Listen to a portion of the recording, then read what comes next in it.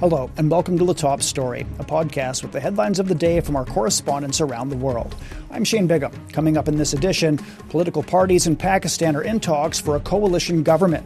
The United Nations has expressed concerns over the situation in Rafah, and many holidaymakers in China are traveling to Thailand visa-free this New Year holiday. We begin in Asia. Political parties in Pakistan are in coalition talks in an attempt to form a new government. No single party secured a majority in the general elections earlier this month. The parties are looking for partners, and there are no candidates so far for Prime Minister. Daniel Khan has more from Islamabad.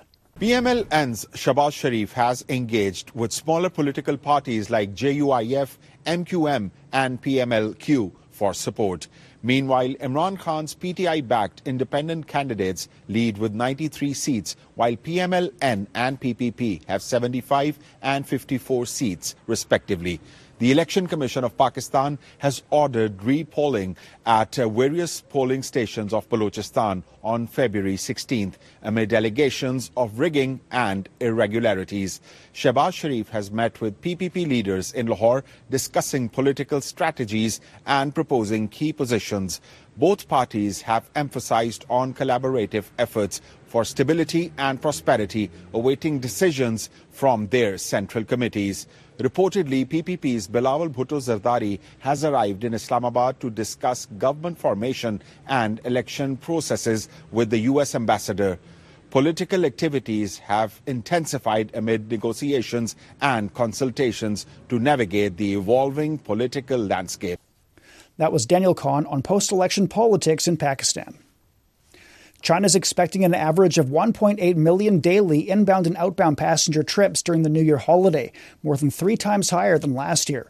Thailand and Singapore are the most popular destinations for Chinese tourists thanks to recent visa exemptions. A report by the China Tourism Academy says the country's outbound tourism market may reach 130 million trips by the end of this year. For more on New Year celebrations in Thailand, Martin Loh joins us from Phuket.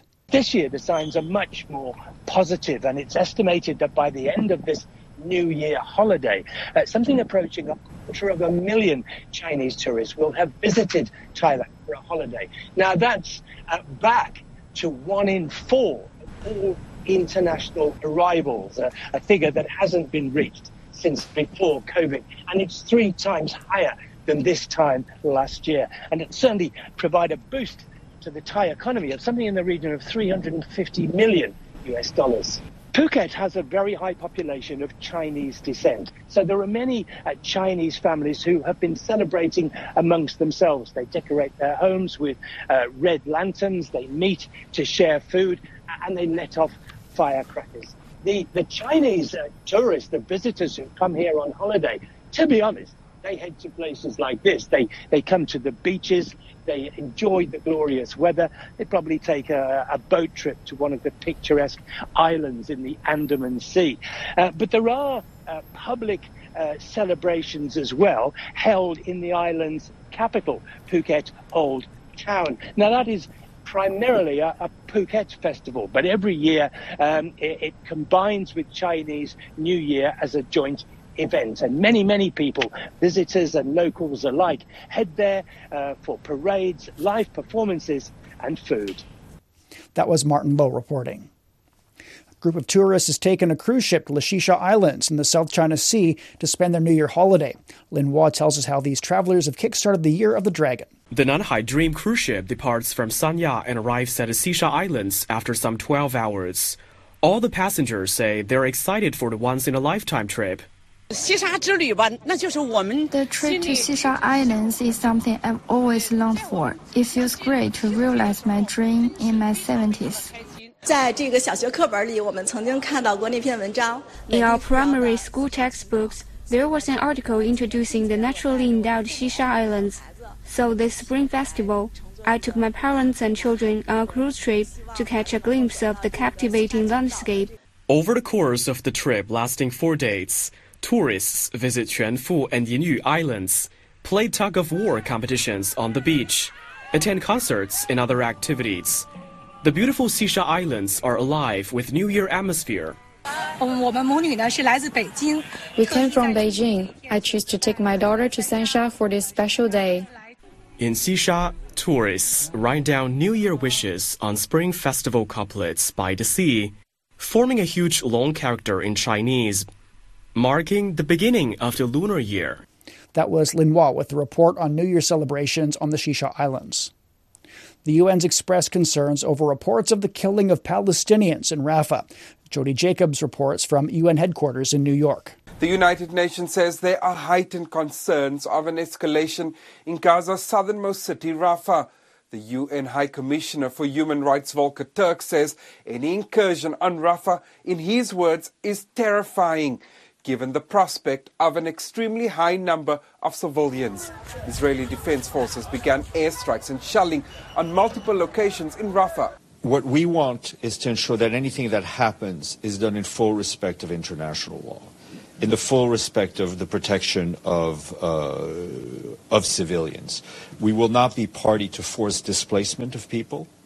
As it is, there is no place that it's currently safe in Gaza. The UN rights chief has urged Israel to comply with the legally binding orders issued by the International Court of Justice and has said accountability must follow.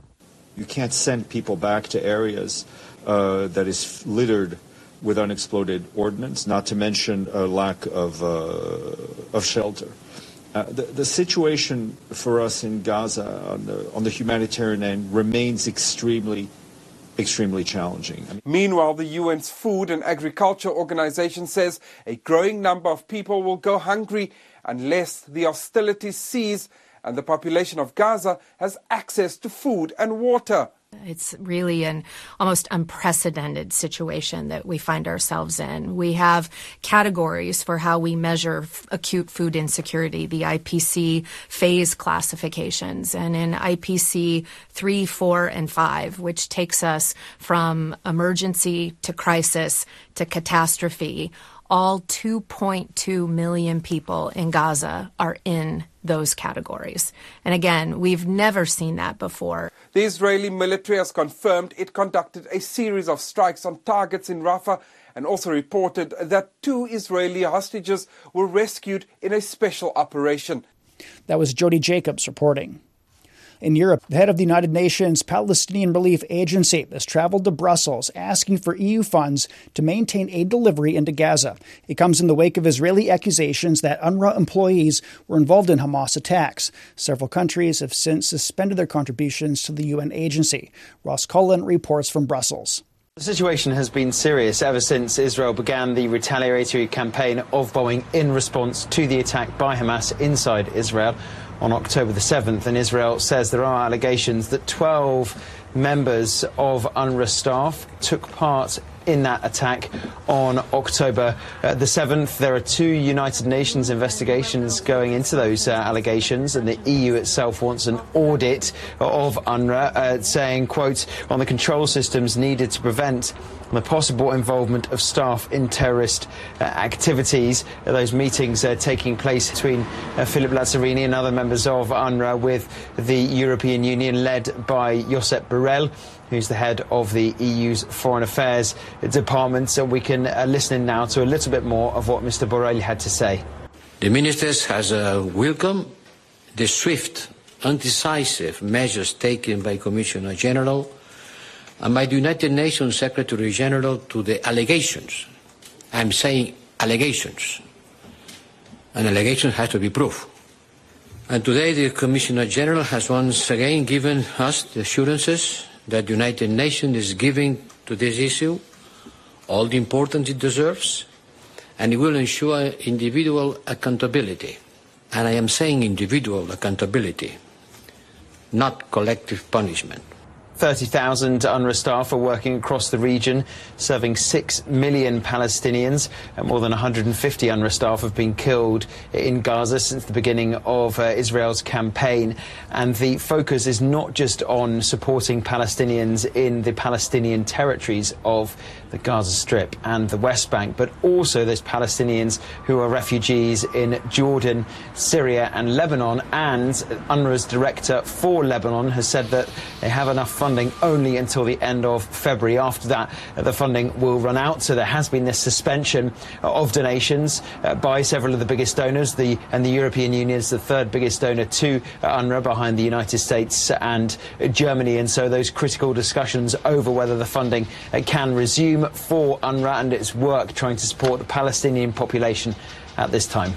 That was Ross Cullen reporting. Recapping today's headlines, political parties in Pakistan are trying to find partners for a coalition government. The United Nations says is concerned over the situation in Rafah, and China is seeing high numbers of inbound and outbound passenger trips thanks to visa exemptions. That's it for this edition of The Top Story, a podcast that brings you the world headlines every weekday. For more news in politics, business, sport, and culture, you can subscribe to The Beijing Hour, a one-hour podcast news magazine program. We welcome and appreciate all ratings and reviews. I'm Shane Bigham. Thanks for listening.